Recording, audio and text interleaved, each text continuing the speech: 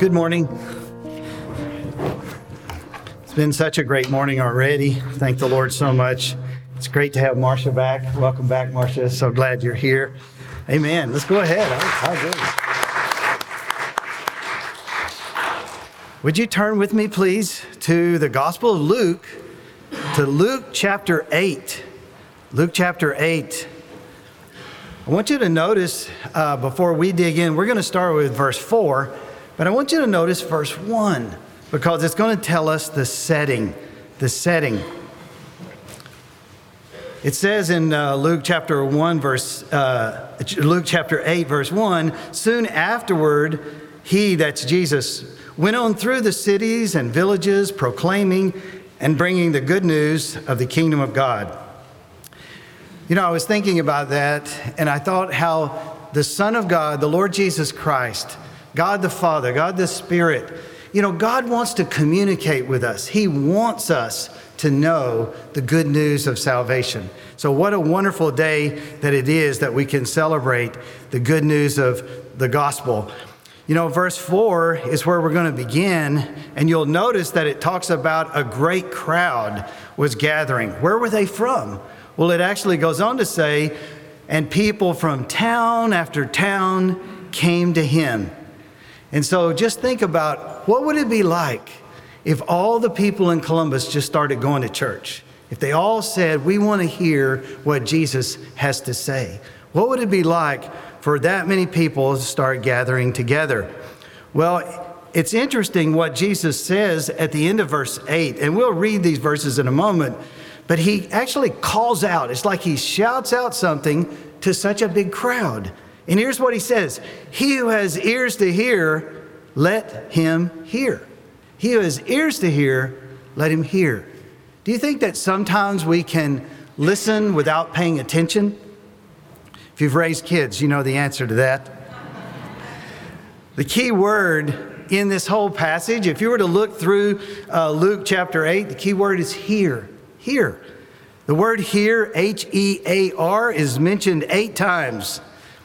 It's mentioned 6 times in the verses we're about to read, but also on down past where we're going to stop in verse 15, you could find verse 21 mentions the word hear, and verse 50 mentions the word hear.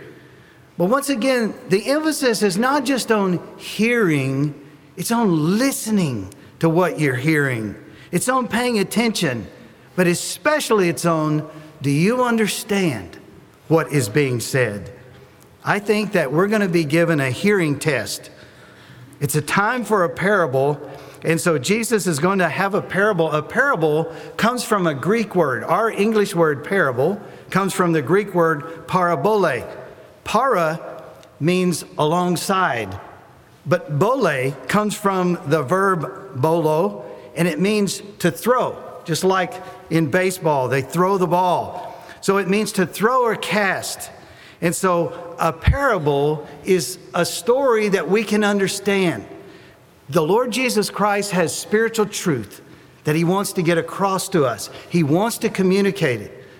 But sometimes we have hard time with just principles. So he gives the principle, but he throws alongside of that spiritual principle this incredible story that we should be able to understand if we're listening with our heart. If we're listening with our heart, more than likely a physician at some point in your life, if not yet, then someday they may do this. But a physician may have used an instrument called a stethoscope to listen to your heart or listen to your lungs. I'm so grateful that a French physician named René Laennec invented the stethoscope back in 1816. All he did was he rolled up some paper and he put it to the chest of one of his patients, and he listened to the end of the paper, and he could hear better than just without that paper. But he eventually went on to begin to try to come up with what's the best way to listen to the body's internal sounds. He wrote extensively on what he learned by listening closely to the body. He wrote about bronchitis. He wrote about cirrhosis of the liver. He wrote about pneumonia and pleurisy and emphysema, as well as heart disease. But what he was trying to do was save lives. He was trying to listen closely to what's going on the inside. But Dr. Luke writes of Jesus' famous words in Luke 8, 4 through 15, where we're going to look. And it's not just listening to the heart, but Jesus is concerned, are you listening with the heart? And so in this parable, the Lord is going to give each one of us a glimpse of our own heart. Have you ever seen a picture of your heart? When I had 6 stents put in my heart, they rolled me into the OR and they said, if you want to watch us as we put the stents in, there's a monitor up there. And I said, no, thanks. I'll just focus on the Lord. And so, man, I quoted every scripture verse and I said every prayer I knew to pray. But anyway, have you ever thought about what condition your heart is in? I think as we listen to the Lord Jesus Christ, the Dr. Luke is going to help us to know what's the diagnosis, what's going on in there. As you hear sermons, as you are in Bible studies, when you read the Word of God yourself, what is going on in your heart in response? Would you stand in honor of this amazing passage of Scripture? Luke chapter 8, I'm going to begin with verse 4 and read down through verse 15. If you have a Bible, please use your own Bible. But if you don't, there are Bibles in the pews, or you can look at the screen. But it says, and when a great crowd was gathering, and people from town after town came to him, he said in a parable, a sower went out to sow his seed. And as he sowed, some fell along the path and was trampled underfoot, and the birds of the air devoured it. And some fell on the rock. As it grew up, it withered away because it had no moisture. And some fell among thorns, and the thorns grew with it and choked it. And some fell into good soil and grew and yielded 100-fold. As he said these things, he called out, "He who has ears to hear, let him hear."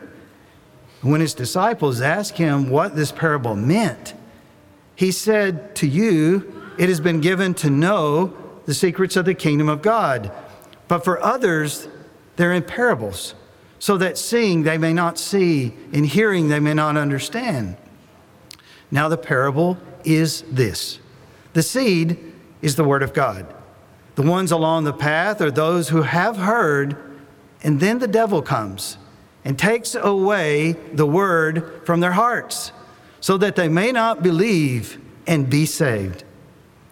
And the ones on the rock are those who, when they hear the word, receive it with joy, but these have no root.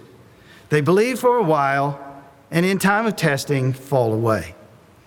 And as for what fell among the thorns, they are those who hear, but as they go on their way, they're choked by the cares and riches and pleasures of life, and their fruit does not mature. As for that in the good soil, they are those who, hearing the word, hold it fast in an honest and good heart, and bear fruit with patience. Let's go to the Father in prayer. Oh Lord, we long to hear your voice. We know you want to communicate to us. You've given us a copy of the entire Word of God, from Genesis all the way to Revelation. And Lord, your word's active. You're always speaking through it. Thank you so much for how we can hear your voice. But as we'll see, Lord, sometimes the problem is not with the Word of God, and the problem is not with the messenger, whether it's a Sunday school teacher or maybe a grandparent or a mom or a dad. The problem is in our hearts. There's something that's interfering with you speaking to us. But today we just want to gather together in the name of Jesus and ask that you would put a hedge of protection around this whole room, around this broadcast if people are listening on the radio.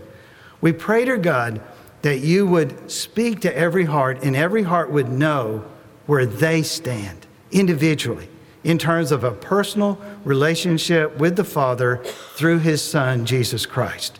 And so speak today, Lord, show us what's going on in our hearts, and may we listen today with our hearts. In Jesus' name we pray, amen. Thank you. You may be seated.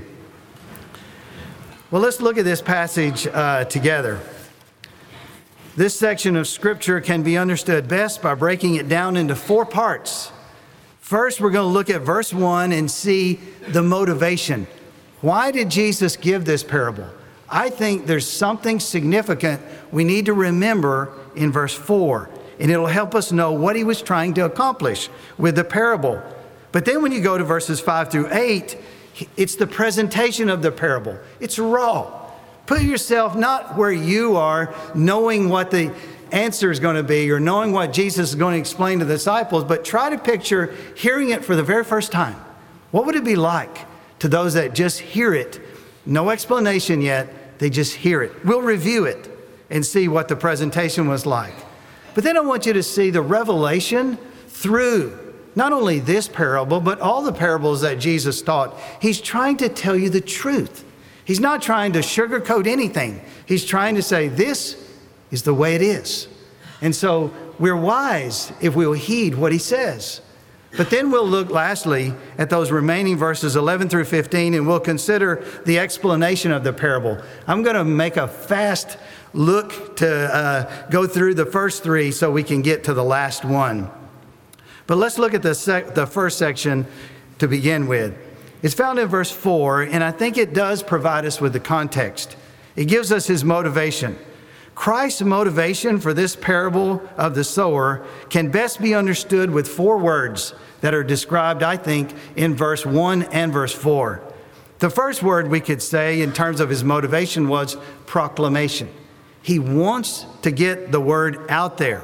And so that's why he goes to city after city, to village after village. That's what it says in verse 1. And what was he doing? Proclaiming, bringing the good news of the kingdom of God. Do you know the people in your life, they need an opportunity to hear the gospel at least once. I mean, a good, clear presentation of the gospel.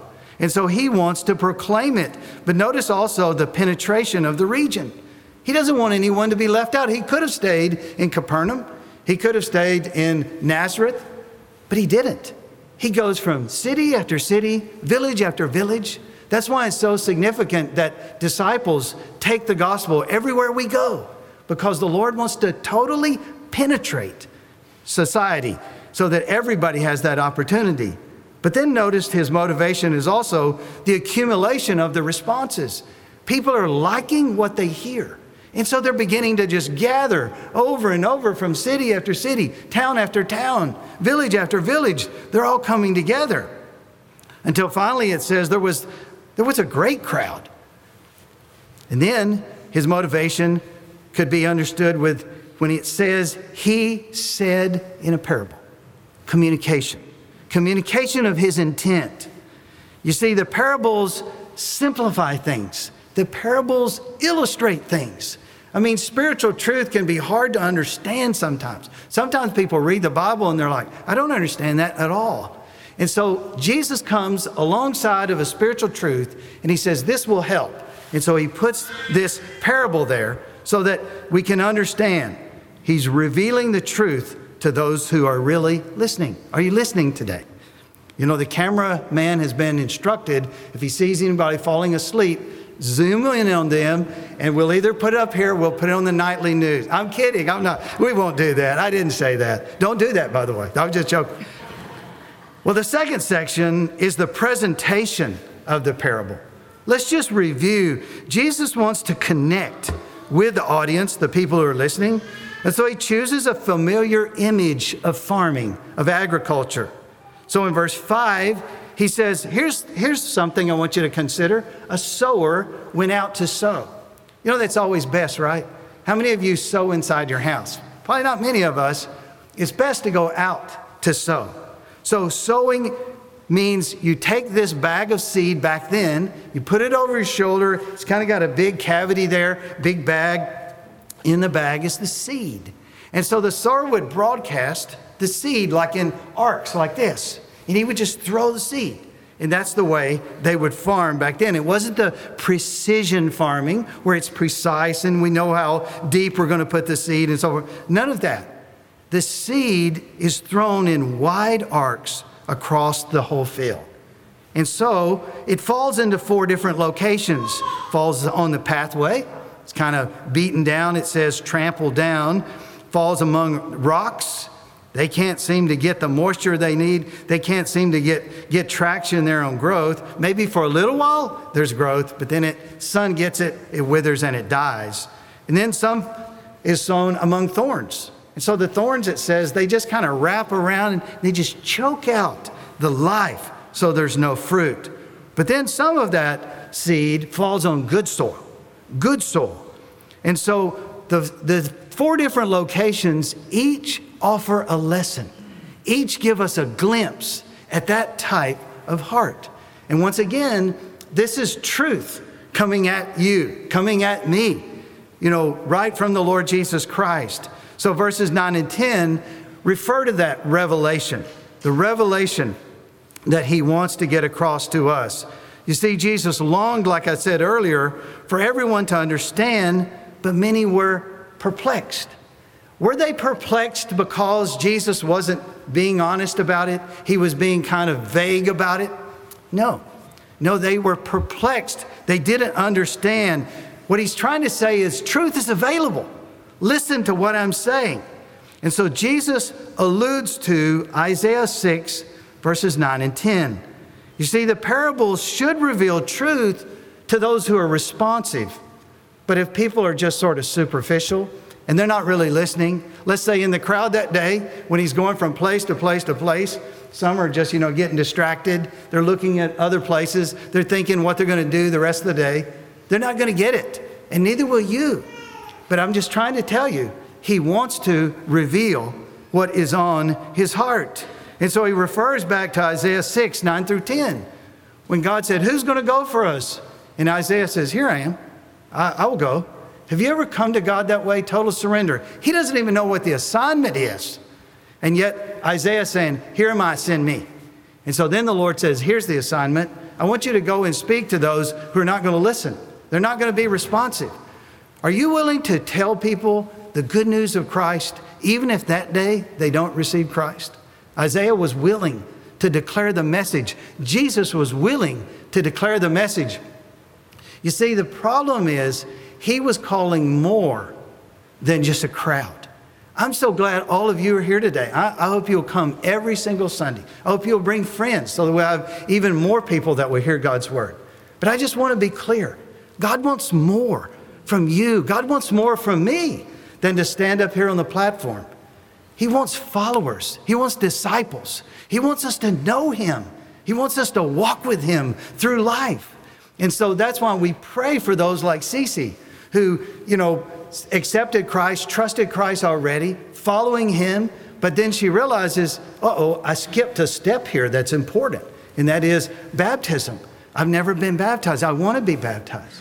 You see, this is just the beginning of her walk and her journey with the Lord Jesus Christ. How about you? Are you walking with him? When I was back there getting ready for the baptism, I could hear Just a Closer Walk with Thee. That was the instrumental number that was being played before we came out. But if you were to read Matthew's version of this right here, I just want to read this to you so you don't think I'm making this up. But whenever Matthew, in Matthew chapter 13, he quotes this same thing, he quotes from Isaiah, and there's Jesus giving the same parable, the parable of the sower. But then listen to what he says in verses 16 and 17.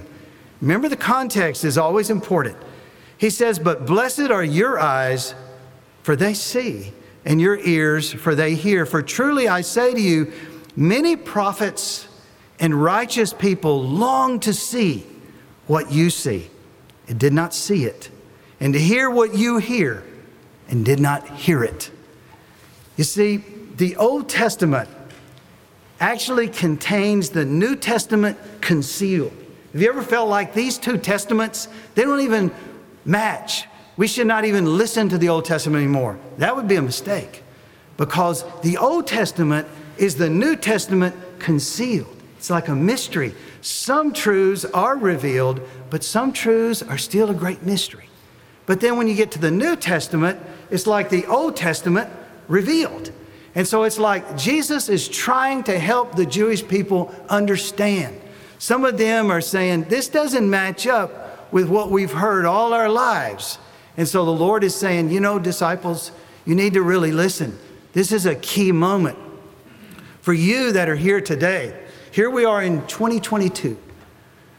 We have such an opportunity on this side of the cross, on this side of the resurrection, on this side of the whole Bible being put together for us. You have such an incredible opportunity because you have more truth that's available to you, way more than these disciples did at that moment. Even though Jesus is standing right across from them, the Apostle Paul had not yet been inspired by the Holy Spirit to write those letters. There's so many things that had not been revealed at this point. But for you and for me, we've got the whole revelation of God right there, from Genesis to Revelation. And sometimes what do? It just sits there and collects dust at the house. If I only understood, it would make us be more passionate about getting into God's Word and saying, what do you want to say to me? I want to hear it. And that's how those disciples were. They actually wanted to know what Jesus was trying to get across in this parable. And I believe God wants you to know today. And so that's why I want us to look finally at the explanation of the parable. This section is to this parable what a legend is to a map. Have you ever seen that little box on a map? It's like you see all these symbols on the map and you're thinking, what is that squiggly line there? And why is that in italics? Why is that in bold print? What does that circle star mean? What are all these things? What's that picnic table mean? But you look in the legend, you look at there and you say, now I understand. That's what that means. This is like the legend to the parable. Jesus is about to help us understand these 4 different kinds of soil. But I want you to be aware that he's not referring to just soil in terms of outside, the dirt soil. He's talking about inside our hearts. What is your heart like this morning? I want you to see if you can find where you are. You see, the seed, Jesus says, is the Word of God. It's clear, verse 11. He makes it so clear. It's written right on the legend. There's no reason you do not understand what the seed is. The seed is the Word of God. But then the seed is sown by the sower in 4 different locations. So I want to give you a way to understand these 4 different locations that comes right alongside of what Jesus said. The first location, remember, was the pathway, the footpath. If you've ever planted a garden, I remember working with my dad sometimes, and my brother and I would get in just, really intense dirt clod fights. But we always waited until he went inside the house. And then it's like, he's out, so we were throwing things and he'd come back and we're down there, like, oh, my boys worked so hard in the garden.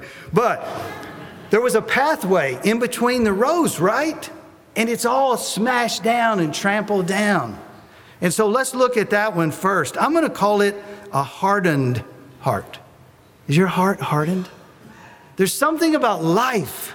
So many people want to trample over our lives. We raise kids in our home to fear God, to know the Lord, to know His Word. And then we send them away to college. And then what happens? Many of them, statistics say, they do not follow the Lord, at least in their college years. Some come back later. That's why it's a celebration. Whenever a young person like CC, who at 11 years of age says, I'm going to follow Jesus. I'm going to stand up there and I'm going to illustrate what He did for me in believer's baptism. And that's what it says. Jesus died, He was buried, He rose again. The same way, Jesus has changed my life. Who I used to be is now gone. It's all gone. He's washed away all those past sins. And I'm somebody new in Christ. That's all it says. It doesn't happen in the water. It already happened in people's lives like CC. But what I'm trying to say is we are so excited whenever someone prays to receive Christ. But if they don't, if they keep hearing but they never do anything, then guess what happens? Friends trample over what we've been trying to say in the hearts. Friends do it. Movies do it. Music does it. The internet does it. I mean, on and on. Professional athletes get up there and they talk about how they're living this incredible life. And so before we know it, the feet and the hooves and the wheels have beaten down that path so much that here we are, parents, grandparents, Sunday school teachers, Awana leaders, different ones. We're out there sowing the seed, but the ground is so hard. And so there's unbelief and there's disinterest. And then notice what Jesus says can happen. After our hearts are trampled down and become really hard, you know what else is a factor in this life? There's not just God who's in the spiritual realm, there's also the devil in the spiritual realm. And it says that the devil comes and takes away the word from their hearts so that they may not believe and be saved. They're not saved. They're not saved. Why are they not saved? Because the devil comes and he takes away what was sown into their hearts. So I think to myself, what is the way that we can avoid that hardness from happening? You know, Hebrews 3, sometime read Hebrews chapter 3, verses 7 through 15. It says, do not harden your hearts. So if you're here and you've never prayed to receive Christ, you never trusted Christ, you've never said, I turn from my sin, I want to follow the Lord. I just want to say, don't do that. Keep your heart soft. Don't try to keep God at bay with the bongo drum saying, you stay away from me, I'm resisting this. No, you welcome the voice of God's Holy Spirit. Welcome the Word of God. Welcome the Sunday school teacher or the parent or the grandparents that's trying to help you understand that God loves you and God has the truth about your life. But if we won't listen, then what would you do? What would you do if you were a farmer and there was hardened soil? Would you not hook up to the tractor a plow? And you'll plow over that field because that field belongs to you. Because you care about that field, because you want that field to produce lots of crops. But all you see, that field is so barren and dry and just baked in the sun. Any seeds that fall there, the birds get it, it's gone. So what does God do? He says, oh, okay, so we need some difficulties. We need some sorrows. We need hard times. You know, there's all kind of plows that can be hooked up to God's tractor in life so that he can break up that fallow ground. Don't push it to that far. Be receptive to the Word of God without God having to bring pain into our lives so that we'll finally listen to him. But one possible response in a crowd this size is some people have a hardened heart. And you're saying, I don't care how much he says it.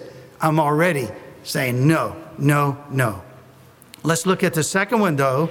Verse 13 tells us, oh, some are kind of like the opposite. Some have a hollow heart. A hollow heart in terms of, well, there's not a lot of substance there. There's not a lot of depth there.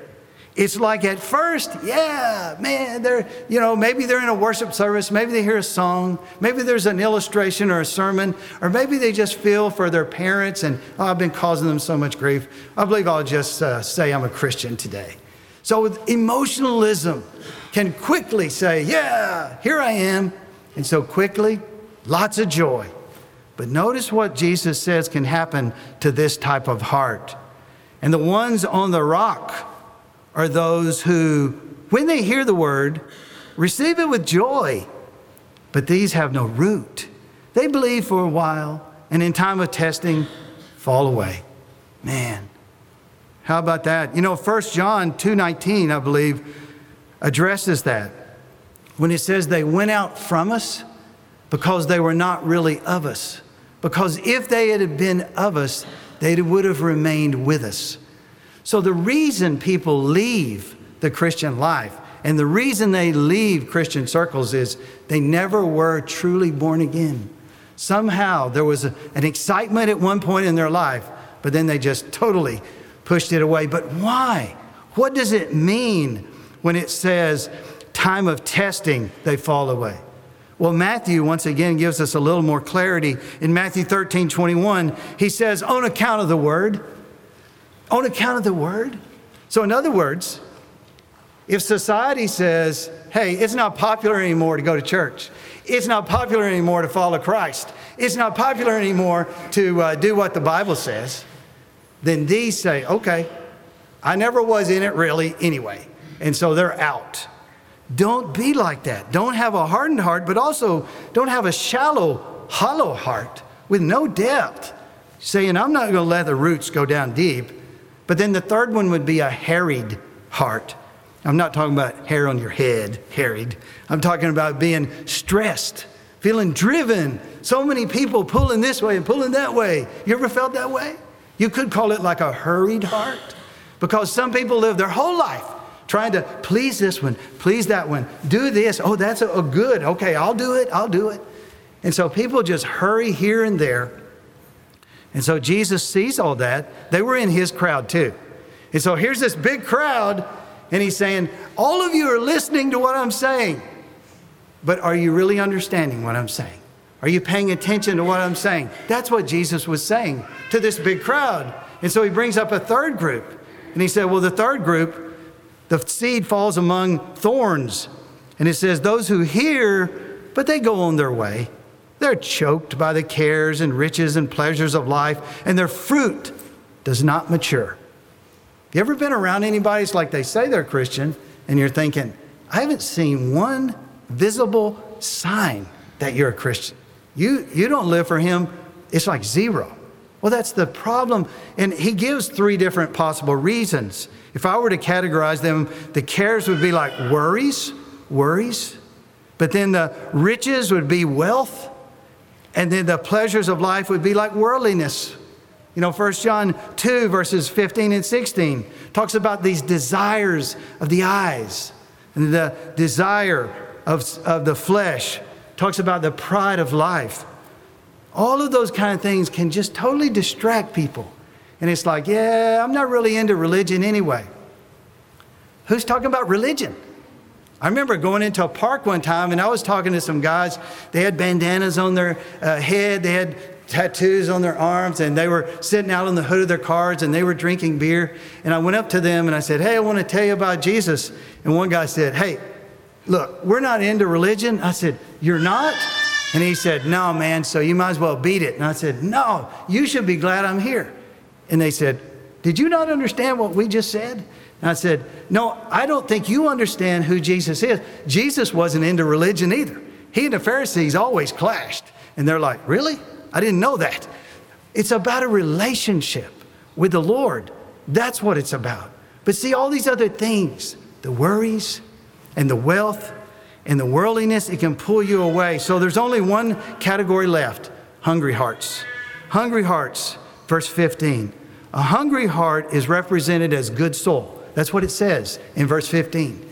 But good soul is also equal to a good heart, is what it says in verse 15. But what does it mean, a good heart? Does it mean you're good enough without trusting in Jesus? No, that's not what it means. If we look at it closely, he describes what he's talking about. As for that in the good soul, they are those who, hearing the word, hold it fast in an honest and a good heart and bear fruit with patience. So if I was to define, based on verse 15, what is a good heart? What is a receptive heart? Well, remember, all four are hearing the word, right? I mean, you can go back through, and every one of those, they all heard the word. But this one's different. What makes them different? Well, when he talks about that they had a good heart, good soul, I believe he's referring to commitment. When he says they hold it fast, it refers to a grip, to a grasp. Do you hold on to the Word of God, the gospel? It talks about also how they have an honest heart. I believe an honest heart is a repentant heart. You see, at some point, I got to be real. And I got to say, you know what? The Lord says that my righteousness is as filthy rags. I got to be honest with Him, and I got to be willing to turn from my own ways and to follow Him in His ways. A committed heart, a repentant heart, but also a surrendered heart. A surrendered heart. You see, the word there, good heart, some translations say generous heart. It means you come to God like this. And you say, okay, Lord, I'm all yours. I'm all yours. You know, this morning someone came into my office and they were ready to do that. They had a good heart in that way. They were saying, I'm at a crossroads. I just want to surrender to God. That's the way everybody becomes a Christian, is with surrender. Everybody becomes a Christian by saying, I want to follow you, Lord, wherever it goes. But also notice the fruit. They will have a fruitful heart. At some point, God's Spirit will bear fruit in their lives. But then also they persevere. Persevere. You know, I want to close this message today with a clear example of a hungry heart in a case study found in Acts 16, verses 14 to 15. Verse 13 says that Paul goes into Philippi and he finds some women gathered by the river in Philippi. They're down by the river and they're there to pray, and all we're told is they were God seekers. They were God-fearers. But out of that whole group, only one says, you know what? I understand what you're saying. The Lord opened her heart to pay attention, is what it says about this businesswoman named Lydia. She wasn't from Philippi. She was from Thyatira. She was probably there selling some of her products, her merchandise. But this lady opened her heart. That day she was saved. She was baptized. Her family got baptized. But if you notice, the marks that we just looked at on a hungry heart, they're all over this lady's biblical witness and testimony. She said, if you find me faithful to the Lord, then I want you to come to my house. I want to go further. I want to follow Christ. Jesus saw a big crowd. They'd all gathered together. Were they really listening with their hearts? Or were they just there for miracles? Were they just there for blessings? In the crowd, he said, I want it to be personal, relational, intentional, internal, total surrender of life. That's what he was looking for. And so some in the crowd had a hardened heart to him. And so I don't know what it's going to take for those with a hardened heart to yield to the Lord. Others in the crowd had shallow, hollow hearts without Christ. They weren't interested in going deep, not really. So it was just kind of emotional for them. Others in crowds were distracted by the world. So I want to ask for you, do you have a harried heart? Do you have a hard heart, a hollow heart? Or this morning, is your heart hungry? You know, the Lord wants us to come to him as we are. I didn't say you had to be perfect. What I said was you have to be hungry. You have to be serious about it. You have to say, Lord, I'm coming in repentance. I'm coming in surrender. I'm just taking the next step that you would want me to take. I want to invite our musicians to come. I want us to pray because God may lead someone else to himself today. Already today, one person came to know Christ. Today, we celebrated with a second person who said, I'm willing to follow the Lord in believer's baptism. She had already prayed to receive Christ, but what about you? Don't you feel like God might be speaking to your heart? If he is, we want to give you the opportunity to surrender to him and to follow him until your last breath. Let's stand together. Let me lead us in a prayer, and then we'll have this time of invitation. Lord, I thank you so much for the Word of God. It is like a mirror. It shows us, Lord, where we stand. It tells us the truth. Sometimes we don't want it to say what it says, but it tells us the truth. I'm so glad, Jesus, that's the way you are. Because also we know that when you say you'll forgive our sins, you'll cast them from the east to the west, you'll throw them behind your back and remember them no more, we can know that you told us the truth. That's the way you'll be. That you tell us that whenever we put our faith and trust in Christ, we'll go to heaven when we die. You tell us the truth. Oh Lord, if anybody here is hearing your voice of truth, help them respond in obedience and surrender and faith this day. In Jesus' name we pray, amen. This is a ministry of First Baptist Church located at 1700 Milam Street, Columbus, Texas.